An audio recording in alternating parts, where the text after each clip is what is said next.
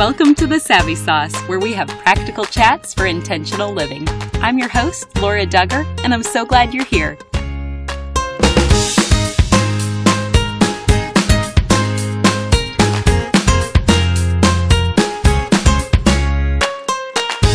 Do you have a teething baby? Our sponsor today can help.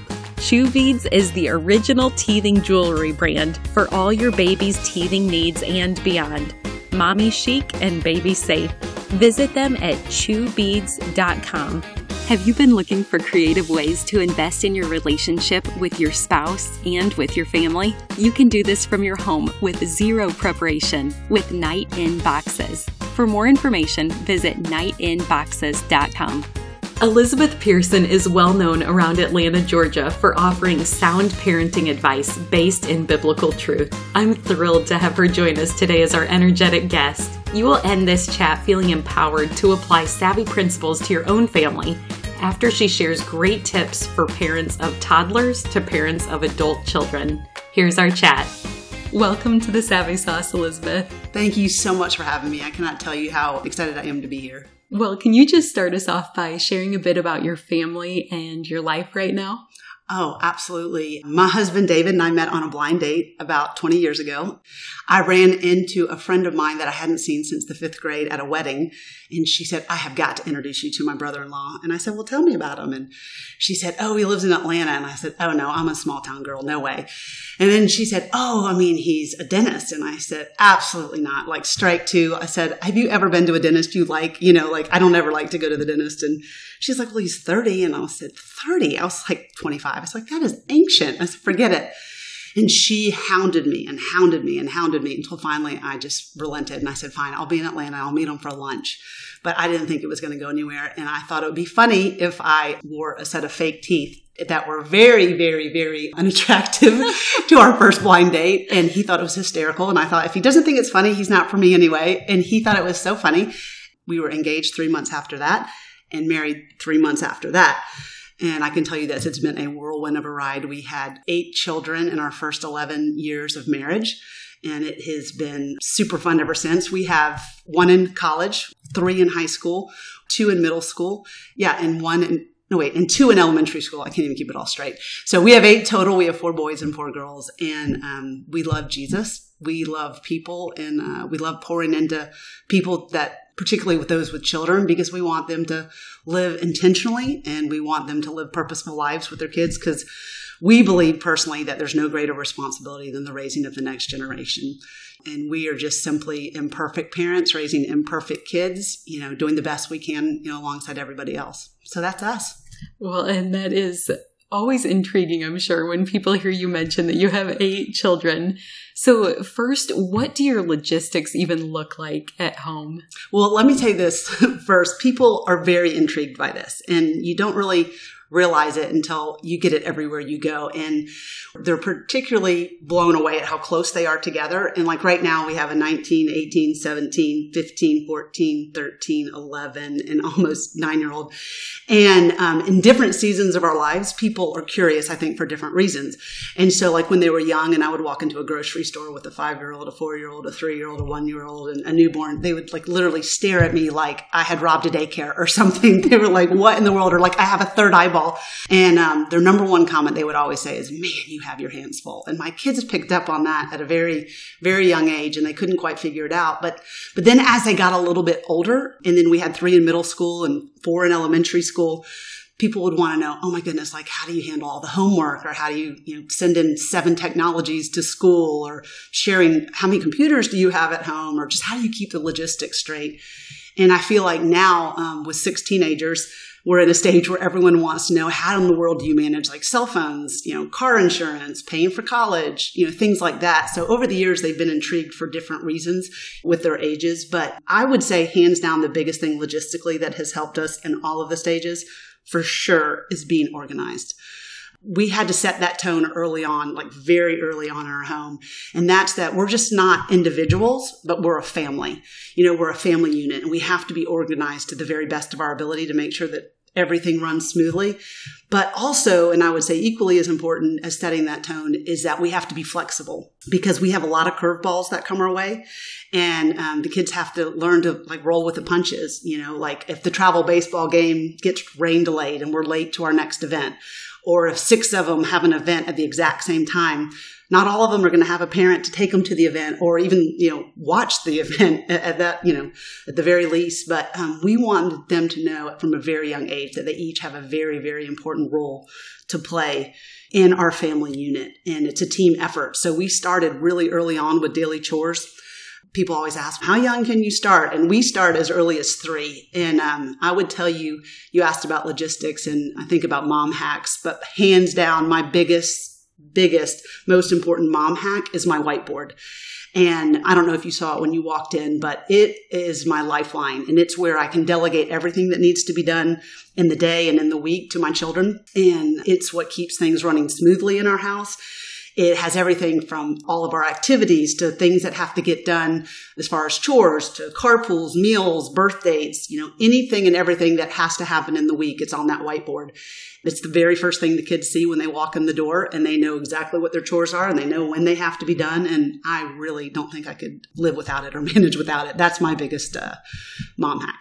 Well, in that organization, is that something that was a learned skill in you, or is that a natural temperament or personality trait? No, it is not a natural thing. It is a learned thing where I've had to go before other people and I've had to say, hey, okay, it is out of my control. Now I am so far outnumbered. Like, how can I do this? Like, and what makes the most sense? And I learned even through the temperaments, which I'm sure you're familiar with, that, I have a lot of blues in my home and they like structure and they like to see what's for dinner and they like to see what their chore is and they know before they go to school or, right away. And that really just helps that child individually as well. Okay, so I'm sitting here in your beautiful home and it's so clean and organized. So you said that you learned this over time. Do you have any tips for some mom who's just starting out? Maybe she has kids close together and she wants to be more organized as well. Oh, absolutely. I would say start on the weekend with preparation. I mean, that's what we do. I'm going to share a little bit about it more later, but we have a staff meeting on Sunday nights just to go through the week and see what has to get done. And I check in with each child and like, when are you working? When are you babysitting? Do you have any doctor's appointments? Do you have PT appointments that so many of my kids seem to have? And I go ahead and get it organized and I plan it out for the whole week. And then based on that, I'll look and go, okay, well, we have 7 activities in the afternoon, so it's not the time to grill out. We're not even going to be home, so that's going to be a crock pot meal day. Or I'll look at the weather because we have nothing the next day, and I'm thinking that Monday, and it's supposed to be 100% thunderstorms. So again, we're not going to grill out, but I can plan, because then what would happen is you buy all this meat or you buy all this food and you plan to grill out. Well, then you can't do it or for whatever reason. And so it just saves time. I go to the grocery store on Sunday. I hit all of the stores. And I, buy everything for the whole week, so I don't have to go back until midweek. The only reason I go back midweek is because we drink 12 gallons of milk a week, and I can't store that many. And so I go midweek for more produce and milk, but it saves so much time throughout the week, and that, hands down, will keep you organized and keep things running smoothly. That's incredible. I'm still kind of stuck on the 12 gallons of milk per week. But with such a full house, did you strategically fit in time to enrich your marriage? Oh, absolutely. We have certainly tried to do so anyway. We want to be married people first and parents second. And, we realize that we're going to be together when the kids are grown and gone. And so we want to make sure that we foster that relationship with, the two of us. And so we've had to be creative over the years, that's for sure. We've tried to have regular date nights, and sometimes through different seasons, that's more feasible than others. I remember when we first got married, David had just opened his practice, a brand new dental practice, and we could hardly afford to pay a babysitter with 6 kids and, go do something. So we would pay a sitter and we would go fishing, or we would go play tennis, or just do something that was super inexpensive. And also over the years, I have to say, we have been so very, very, very blessed by so many friends that have offered to watch our children so that we can get that time together. And we're always, constant, it's a learning curve, but we're always looking to connect in different ways. And I would say in the phase that we're in right now, it's been day dates, which has been really, really fun. He gets off work now on Wednesdays early. And so we go have lunch, or we'll go fishing, or we'll just do something in the middle of the day, which is totally unique and new for us. But it's been really fun. And one of the things I do want to add about our dates is that we purposely do not ever talk about our children on our dates. Like, that's our time to connect. That's for us and no one else. In addition to that, though, we do have a lot of other little things that we do to make sure that we stay connected throughout the week, because it gets so crazy once, Monday hits. We, like I said, mentioned earlier, we have the Sunday night staff meetings, and we stop and we talk about the upcoming week, what's going on, our schedules, which child is needing some extra love and attention right now, which child needs more spiritual direction, which child needs to go to the dermatologist, which child needs to go to the orthodontist, for the first time, things like that we have to just like pause and be aware of, or even like which child's slipping through the cracks right now because we have some squeaky wheels and we haven't been giving this one enough attention. So we always want to be, on the same page with 8 kids, and it's certainly a lot to keep up with. And that's a simple way that we can connect. Another thing I thought about that David does intentionally that I love is that he calls me every day on the way home from work, just maybe for a minute, maybe 5 minutes, but it's the few short minutes of uninterrupted time before he walks in the door and everyone's daddy, daddy, daddy. And, then we're literally dividing and conquering, running in a million different directions. But that's kind of our time to, how was your day? How are you? Those types of things we can connect with. And a couple of other little things that we try to do, and I don't always do it very well, but I ask him periodically, maybe every 6 months, maybe every year, hey, in the season that we're in right now, like, I know I can't do everything well, but what are 3 things that I can do that are, meaningful to you? Or what are 3 things that I can focus on that would, I can do really well? And the funny thing is he's such a simple guy that he rarely has 3 things. It's usually 1 or 2 at the most. And he rarely changes them up. But I think the point of it is that the act of intentionality and just asking him, hey, what's important to you right now? What can I do for you? And then the last thing is that he leaves for work really early in the morning while it's still very dark. And I don't always do it, but I try every single morning before he leaves for work. It's like, hey, what's one thing I can do for you today? And just that check-in, just that intentionality of that. And I think what we've learned over the years that in order to enrich our marriage and to connect, it's not anything major. It's just all these little simple things that build up over time. That's such honoring questions. I love to hear some examples like that. And back to your staff meetings, are those just with you and your husband first, and then you include the kids as well? No, it's just with David and me, and we'll sit upstairs and he might make notice, obviously in his line of work, he'll say, it's really about time for this one to see the orthodontist. Well, I had no idea. Or, hey, this one's really struggling with her self-image. Maybe, you can just give her some extra dad attention or dad love and just pour into her. And so it's really more just trying to meet their needs, not just physically, but like spiritually, their heart needs. Like, hey, have you noticed this one's been withdrawing a little bit? Have you noticed this one's complaining, or these two cannot get along. They're like oil and water. What are we going to do? So it's more like that. But funny that you ask about if the kids are involved. They are not involved with that. But on Sunday nights, when one of the things that we've started doing a number of years ago was, we call it TED Talk Sundays. And I don't really know why we call it that, but I think maybe the first time we watched a TED Talk together, but we eat in the family room and watch TV, like a purposeful thing, whether it's a documentary or whether it's a TED Talk or YouTube video or something like that. And we do that with the kids. And that's kind of fun too, just as a family. Oh, those are neat traditions. So going back to raising all of these kids, how were you able to care for yourself during all of these seasons of parenting? Oh, that's a good question. In regards to self-care, I will tell you that the season that hands down was the hardest for me was when my kids were little. For 15 straight years, I had either a baby or a toddler in the home. And 15 years is a really long time. And I struggled. I mean, I really, really did. But David would walk in the door after what seemed like an eternity. He'd be gone all day. And I'd been at home with, this, like I said, a 6-year-old, a 5-year-old, a 4-year-old, a 2-year-old, a 1-year-old, and I was sickly pregnant. And I just needed adult interaction. And that's one of the things that it helps me with my self-care, because people are what energize me.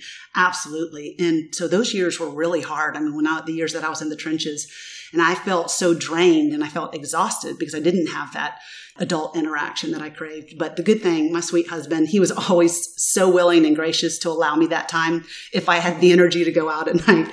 As the kids got older and became a little bit more involved in activities, I was able to then go out and have conversations with other moms and develop relationships and interact, whether it's at the ballpark or whatever it might have been. And that helped. And I will say now, hands down, I'm in the best season as far as able to foster friendships and relationships. And that's what fills my cup and it's what gives me energy.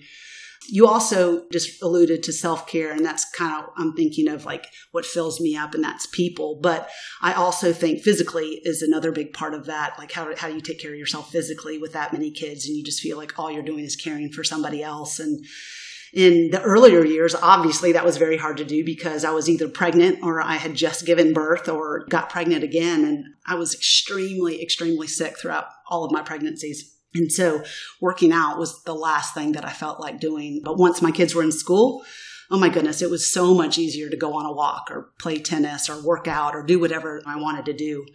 And I would say in addition to that, taking care of myself emotionally and spiritually is very, very, very important because so much stems from that. And so I found that for me, one of the most helpful ways just to stay on track spiritually and check myself emotionally was through mentors.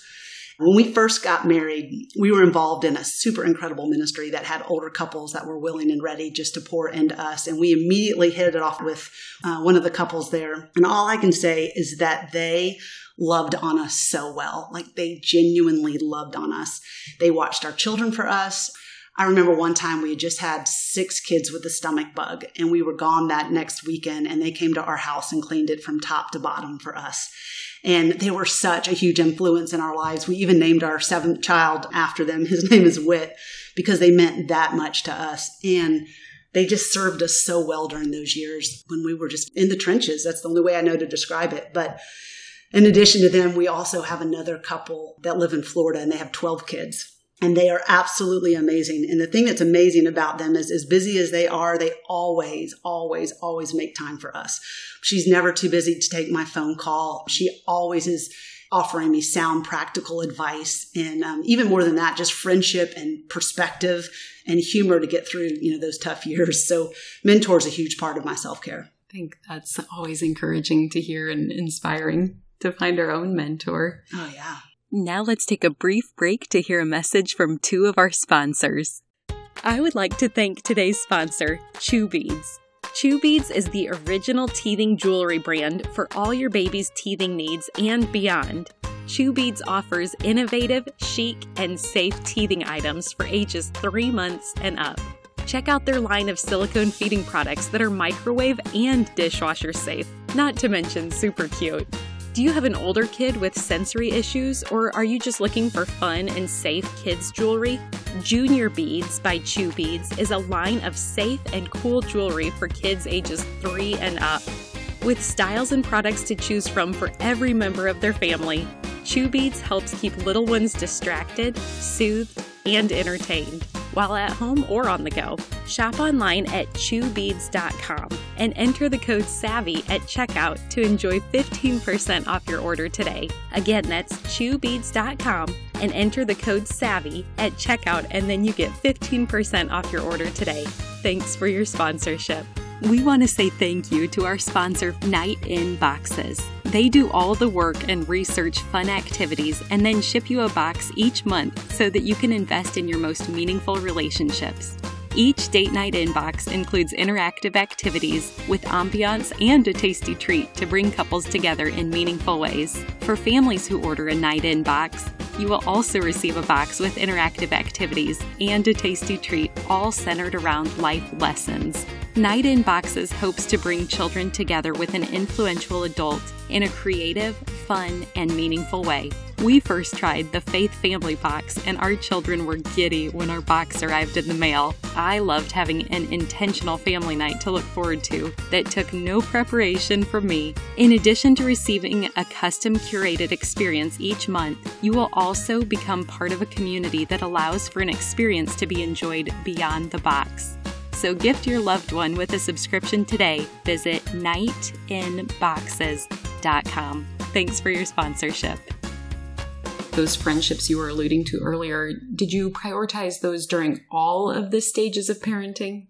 I tried to the best of my ability because friends are my lifeline, whether it's friends far away that I stay in touch with, by phone, or, a friend that I talk to every morning first thing, or those that I just text with periodically throughout the day. And then, those that obviously I see on a regular basis. But they all give me energy, different friends in different ways. Obviously, some seasons are easier than others to foster those relationships, but being a high yellow extrovert, it is definitely a high priority for me. And, when your kids are younger, your friends tend to be those with kids in your same stage of life. You're involved in the same activities or in your small group or sports families. It's the ones that run in the same circles that you do. And for us, when that was the case, we always tried to look for people that had the same type of parenting mindset that we had, because that's, who you naturally spend a lot of time with, when your kids are younger. And we wanted to be, like-minded in our parenting with them. But then the beauty of it is as your kids get older, you have a little bit more freedom and time to seek out, other friendships, whether, you're still in those same circles with your kids or not. And I recognize that not everybody has the need or the strong desire to foster friendships or be around a lot of people. That not everyone has that. But for me, it really is a need. And so therefore, I've made it a priority. And one of the reasons is because I love people. But the other reason is that there's only two things that last forever. And it's people and the Word of God. So it's like, to my best of my ability, that's where I want to spend my time. For the mom who has that same desire, maybe she's a yellow temperament as well. Did you ever feel guilty prioritizing those friendships when your kids were little? I think my husband has been a huge gift in that, because he never made me feel guilty. And I've been wired this way since the day I was born. And so I knew it was a need of mine. I didn't necessarily know that I was, a 7 or that I'm a yellow, or I didn't really have the words to put to it. But because he was so free and understood that when I came back, I had more life and I was a better me. And the better me that I can be, the better version of me those around me get. So I didn't. Maybe that's wrong. I don't know, but I didn't. I love it. What did have to go, or what did you have to sacrifice and say no to in order to say yes to giving your family adequate time? Oh, wow. Over the years, cumulatively, I would say lots of things. There were seasons when I had to give up leading weekly women's groups, or give up tennis, which I love, or step back from being super involved in my kids' activities, or even in the community, which I'm a huge part of. I live life pretty full throttle. And I always say that when I get to heaven, I just want to be out of breath. The way Irma Bombeck says it is this, I just have to tell you. She says, when I stand before God at the end of my life, I would hope that I would not have a single bit of talent left. And I could say I used everything you gave me. I just love that. That's how I want to live. And I realize that I have a high capacity and I'm full throttle. And so I tend to say yes to more things than, others would. And there's certainly been times when David's had to kind of pull me back a little bit and give me a reality check and say, hey, we need to simmer down, or we need to slow our roll on this. And we had to reevaluate my schedule and ask, is this in fact the best yes? Is this for this season in our lives? Yes, I know you love women's groups, but is this the best yes for right now? I know you love tennis, but for right now, is this the best yes? And there's a lot of things that I had to say no during those seasons. And I know this sounds silly, but one of the things I had to give up was sleep. And I know that every mom does. I get that. I am not a morning person at all. I like to stay up past midnight and sleep in as to the last possible minute. But I got to a point where I knew that I only have so many hours in a day. And if I want to tend to my family when they're available, and I still also have this conflict of tension of things that I want to get done, I had to get up early to do those things that I wanted to do so that it didn't take up family time. Or let's say if I wanted to spend time during the day doing something fun with friends or whatever I want to do, I needed to get up early to make sure that dinner was still made or the sheets were washed or whatever needed to be done that day. I had to get up early to make sure that it wasn't sacrificing just because I wanted to go out and be with my friends. I'm not just, there goes all the family responsibilities, so sleep was one. I don't know if that makes sense, but that was a big one for me. Yeah, definitely changing your natural preference to be a night owl.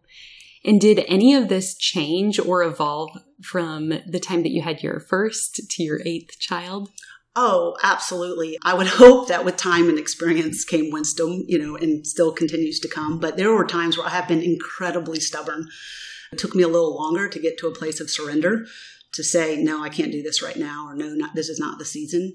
And over the years, my perspective has changed greatly. I think back to reading my journal entries when I just had one child, and I just thought, oh my goodness, this is exhausting, and how can I do this? And, and now looking back, having 8 and looking at that, my perspective has changed so gratefully. But Also, as I'm learning and growing, and I learned about the temperaments and love languages and my kids' emotional needs and really started studying my kids, I was able to let go of some things a little bit easier and not resist it so much.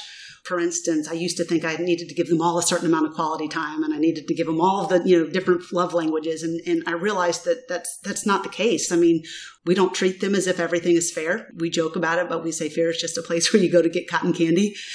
And it's true, though. They don't all need the same amount of quality time. They don't all need the same gifts. They don't all need the same amount of physical touch. I mean, we have one daughter that really can't stand physical touch. And, we call her PT for short, just, personal physical touch, because she doesn't like it. And their needs are going to vary, from child to child. And once I understood that, it was just a huge relief for me. And another thing that had to evolve and that I was able to grow into was humbling myself and really realizing that I'm not the only one that can give them the direction and the love and the affirmation that they need. They're going to have other people like coaches and young life leaders and small group leaders and FCA leaders and, on and on and on that can pour into them in ways that I can't do it. And, I realized, yes, I'm their parent, but I'm not the only one that's going to raise them and lead them and disciple them and, nurture them, because it really, especially with a big family, it really does take a village. And there's not as much pressure on me because I realize that God has raised up and equipped other people to reach them in ways that I never can. So it's actually been really freeing. Oh, I love that. I think that's a great word of encouragement for everyone. You have the benefit of having older children who have launched well while you're simultaneously still in the trenches with your younger kids. So what can you see in your older kids now that has paid off from the intentional parenting that you and your husband did when they were young? Oh, man, this is a great, great question. It is our desire to parent with a long-term goal in sight. We don't want to parent for the here and now. We want to have a long-term vision, not what's going to give them happiness right now, but what's going to give them long-term gratification later. The tricky thing about parenting is, though, you don't always know if what you're doing is going to work or how they're going to turn out until, sometimes it's too late, or sometimes you don't know how they turn out until they actually turn out, when they're grown. There have been a lot of times that I have felt alone in my parenting journey, and I've complained to David and just said, no one gets it. Because most of our friends that had kids when we first had kids had, one kid, maybe two kids, the most three, and then they stopped. We kept having children. And then, our friends that have college age kids like we do, they're either empty nesters or they're really close to it. And all of them that have like 2 or 3 children, for the most part, they're in the same stage of life. Their kids are. They're in the same season. Like they both are in high school or both are in middle school. And, we have kids in elementary school, middle school, high school, and even college. And it wasn't until this summer that I realized, to get back to your question, what a gift that this is, and that it's a unique perspective that we have that not a lot of parents can receive or have. For instance, I went to UGA this summer with my oldest son for his orientation. And I witnessed parents sitting in classes at orientation for their children while their children slept in. I witnessed a mom trying to get handouts for her son because her son didn't want to come to his orientation. The professors were telling parents, it was so funny. He's like, back off. Stop taking pictures of these slides because you're not going to school in the fall. Your kids are. The parents were saying, hey, to the kids, get off Snapchat. Start taking pictures of these slides because your parents are not going to be here in the fall with you. And it was so eye-opening, and it was so mind-boggling at the same time to me. My son, over the course of those couple of days, Maxton, he told me about kids that couldn't get their ID taken by themselves or get their meal plans purchased without their parents there helping them. And probably the sweetest gift I had that weekend that I was able to receive was I had the privilege of sitting with him at dinner before I headed back home. And he said to me, Mom, I didn't appreciate it when I was younger, but thank you. He said, thank you. Thank you for teaching me how to do things for myself when I was at home so that I'll know how to do things now that I'm on my own. He said, I look around and it blows my mind how these kids can't do anything for themselves. And I am so, so, so glad I am. And I can.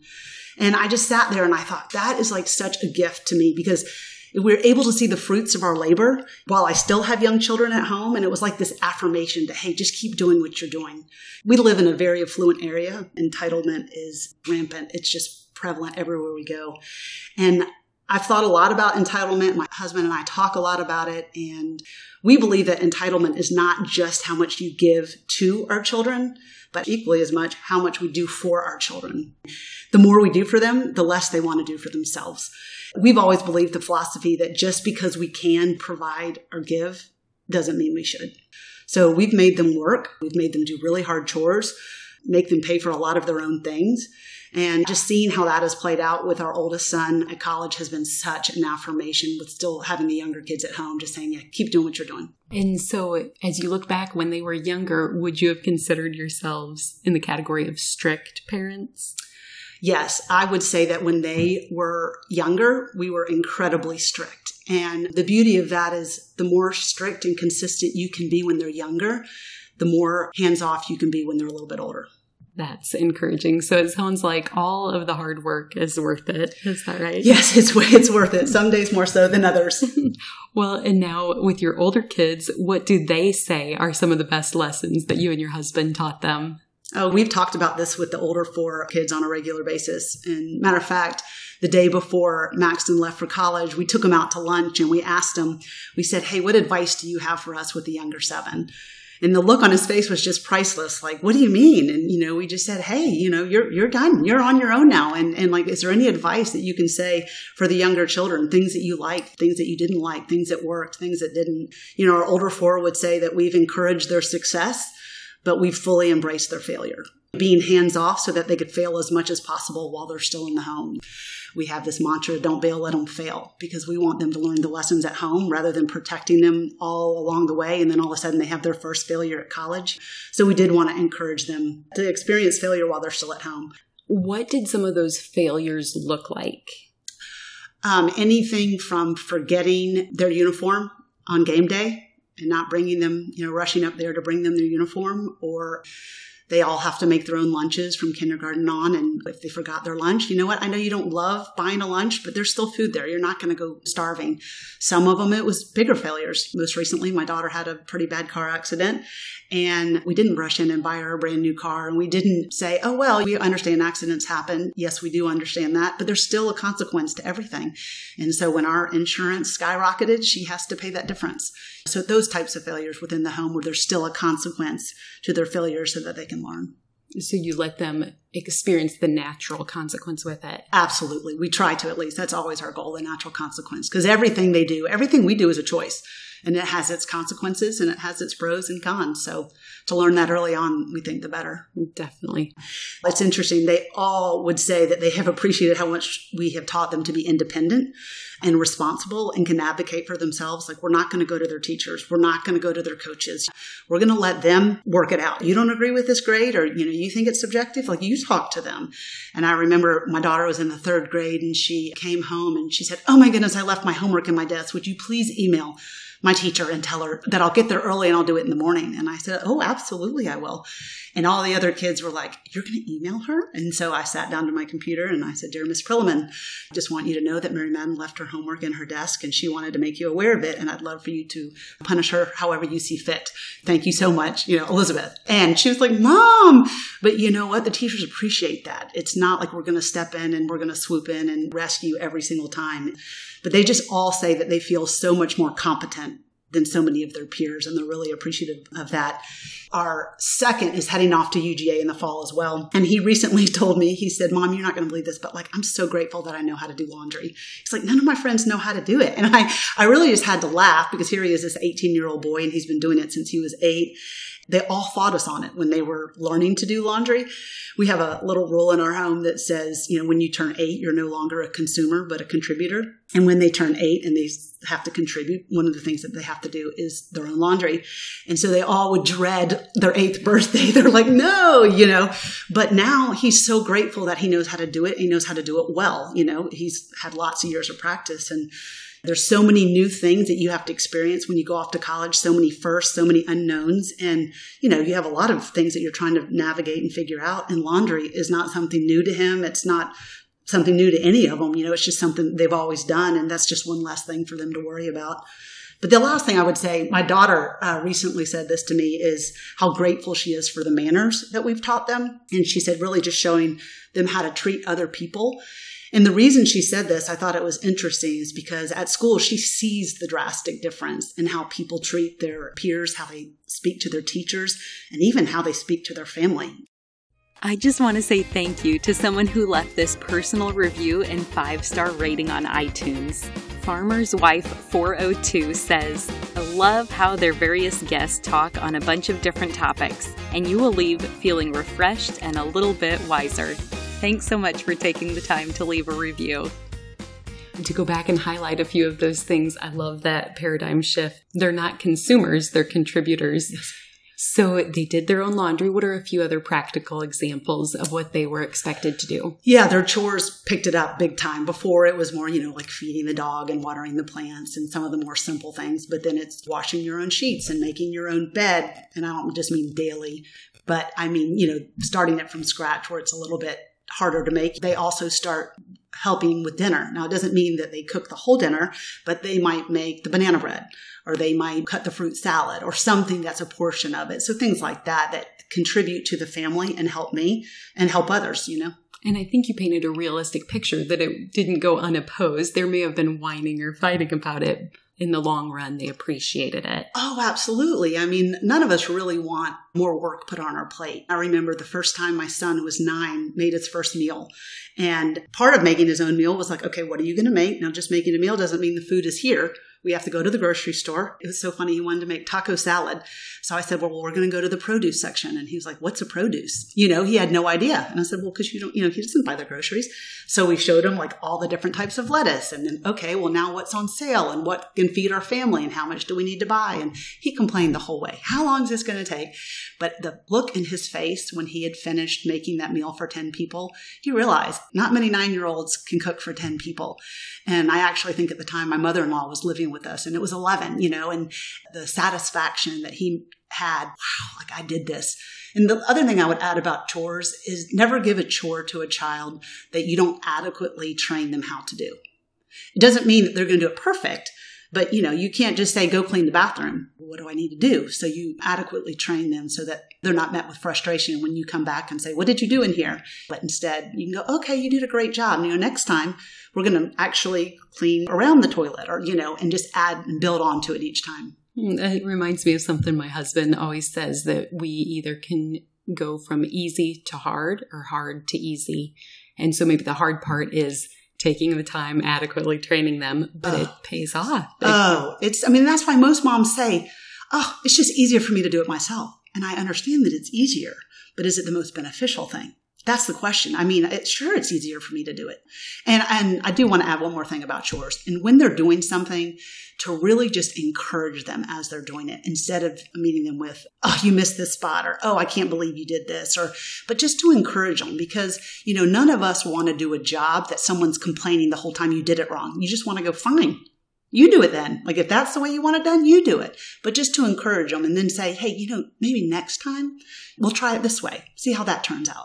Well, before we hit record today, you had mentioned in previous conversation that you often see younger moms battling shame and guilt. And you've even talked about it here, that just because we can do or provide or give something doesn't mean that we should. So how do you recommend we discern the difference? Oh, absolutely. I certainly have seen this with younger moms, but honestly, all women, in some form or fashion, you struggle with guilt or shame. We aren't doing enough, or we aren't good enough, or we messed up, or we were short with our kids, or we didn't give them enough or provide them enough, or do enough for them. Or to the other extreme, we gave them too much. We provided them with too much. We did too much for them. Whatever it might be, there's a lot of shame and guilt associated with it when we're second guessing and wondering, did we do the right thing? And I would say the key is prayer. It really is. So often we do things out of rote memory or just busyness or a checklist to get us through our day. I guess the question I would ask is like, how often do we really just pause and pray and ask the Lord and then discern what does he have for us and what does he have for our children? I think sometimes parenting tends to be a herd mentality and we just go along with the cultural drift of society, and it shouldn't be, because we're all unique and so are our children. And so our parenting should reflect that. And I've talked to so many young married girls that will emphatically tell me, oh, I'm going to have 2 kids, or I'm going to live in the city, or no, I'm staying home with my kids. I'm not going to work.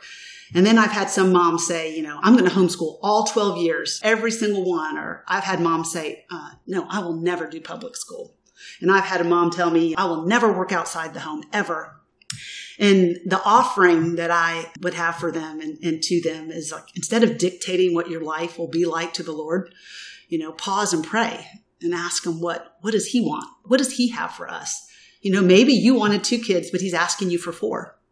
Maybe you wanted to homeschool out of fear, in protection of your kids, but he's asking you to grow your faith and grow your children's faith by putting them in public school. Maybe he wants you to work. Maybe he wants you to quit your job. The point is that I don't have the answer, but the point is that we just need to pause long enough to ask the Lord, what does he require of us? And just sit in stillness long enough to listen and to see what he has to say. I did a Bible study a number of years ago called Go and Tell No One. It was super fascinating to me. I never realized how many times in Scripture Jesus would heal someone and then he would say, go and tell no one. I would want to be telling everybody, oh my goodness, look, I got healed. And he would say, go and tell no one. And in this study, she often referenced Luke 5. And if I can share that, it says, yet the news about him spread all the more so that the crowds of people came to hear him and to be healed of their sicknesses. But Jesus often withdrew to lonely places and prayed. And I'm sure, he could have stood outside and healed people all day long. Much like our to-do list, the line would have been never ending. But what he did was he prioritized the important over the urgent. We get so caught up in whatever's right in front of us, like the urgent needs of the request of others, or even sometimes ourselves that we place on ourselves, that we often miss the long-term goal of what's most important. And if we're pausing, and we're sitting with Jesus and asking him, hey, what is it that you want? Then we can rest in knowing that we're doing exactly what we should be doing with no guilt or shame. Sometimes what he asks of us is countercultural and, people think you're crazy. But at the end of the day, you can lie your head on your pillow at night and you just have complete peace knowing that you're staying in your lane doing exactly what you're called to do. And I think that you're pointing out that Jesus is big picture minded. So as parents, how do you recommend that we stay big picture minded too, instead of getting bogged down in our repetitive day to day? Oh, goodness. I'm super passionate about this. I don't know if you've ever heard the saying, but if you don't know where you're going, you're liable to end up somewhere else.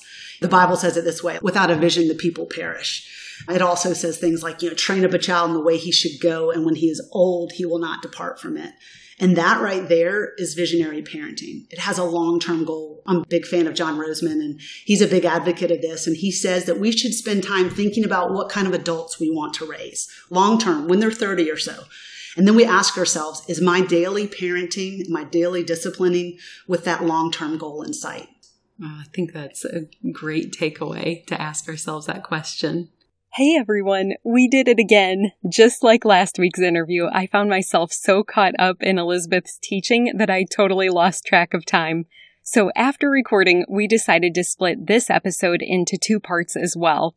Please join us tomorrow as Elizabeth helps us apply all this knowledge to obediently respond to God's stirring in our own lives. One more thing before you go. Have you heard the term gospel before? It simply means good news, and I want to share the best news with you. But it starts with the bad news. Every single one of us were born sinners, and God is perfect and holy, so he cannot be in the presence of sin. Therefore, we're separated from him. This means there's absolutely no chance we can make it to heaven on our own. So for you and for me, it means we deserve death, and we can never pay back the sacrifice we owe to be saved. We need a Savior. But God loved us so much, he made a way for his only Son to willingly die in our place as the perfect substitute. This gives us hope of life forever in right relationship with him. That is good news. Jesus lived the perfect life we could never live and died in our place for our sin. This was God's plan to make a way to reconcile with us so that God can look at us and see Jesus. We can be covered and justified through the work Jesus finished, if we choose to receive what he has done for us. Romans 10:9 says that if you confess with your mouth Jesus is Lord and believe in your heart that God raised him from the dead, you will be saved. So would you pray with me now? Heavenly Father, thank you for sending Jesus to take our place. I pray someone today, right now, is touched and chooses to turn their life over to you, will you clearly guide them and help them take their next step in faith to declare you as Lord of their life? We trust you to work and change the lives now for eternity. In Jesus' name we pray. Amen. If you prayed that prayer, you are declaring, Him for me, so me for Him. You get the opportunity to live your life for Him. At this podcast, we are called Savvy for a reason. We want to give you practical tools to implement the knowledge you have learned. So you ready to get started? First, tell someone. Say it out loud. Get a Bible. The first day I made this decision, my parents took me to Barnes & Noble to get the Quest NIV Bible, and I love it. Start by reading the book of John. Get connected locally, which basically means just tell someone who is part of the church in your community that you made a decision to follow Christ. I'm assuming they will be thrilled to talk with you about further steps, such as going to church and getting connected to other believers to encourage you. We want to celebrate with you too, so feel free to leave a comment for us if you made a decision for Christ. We also have show notes included where you can read scripture that describes this process. Finally, be encouraged. Luke 15:10 says, "In the same way, I tell you, there is rejoicing in the presence of the angels of God over one sinner who repents." The heavens are praising with you for your decision today. If you've already received this good news, I pray that you have someone else to share it with today. You are loved, and I look forward to meeting you here next time.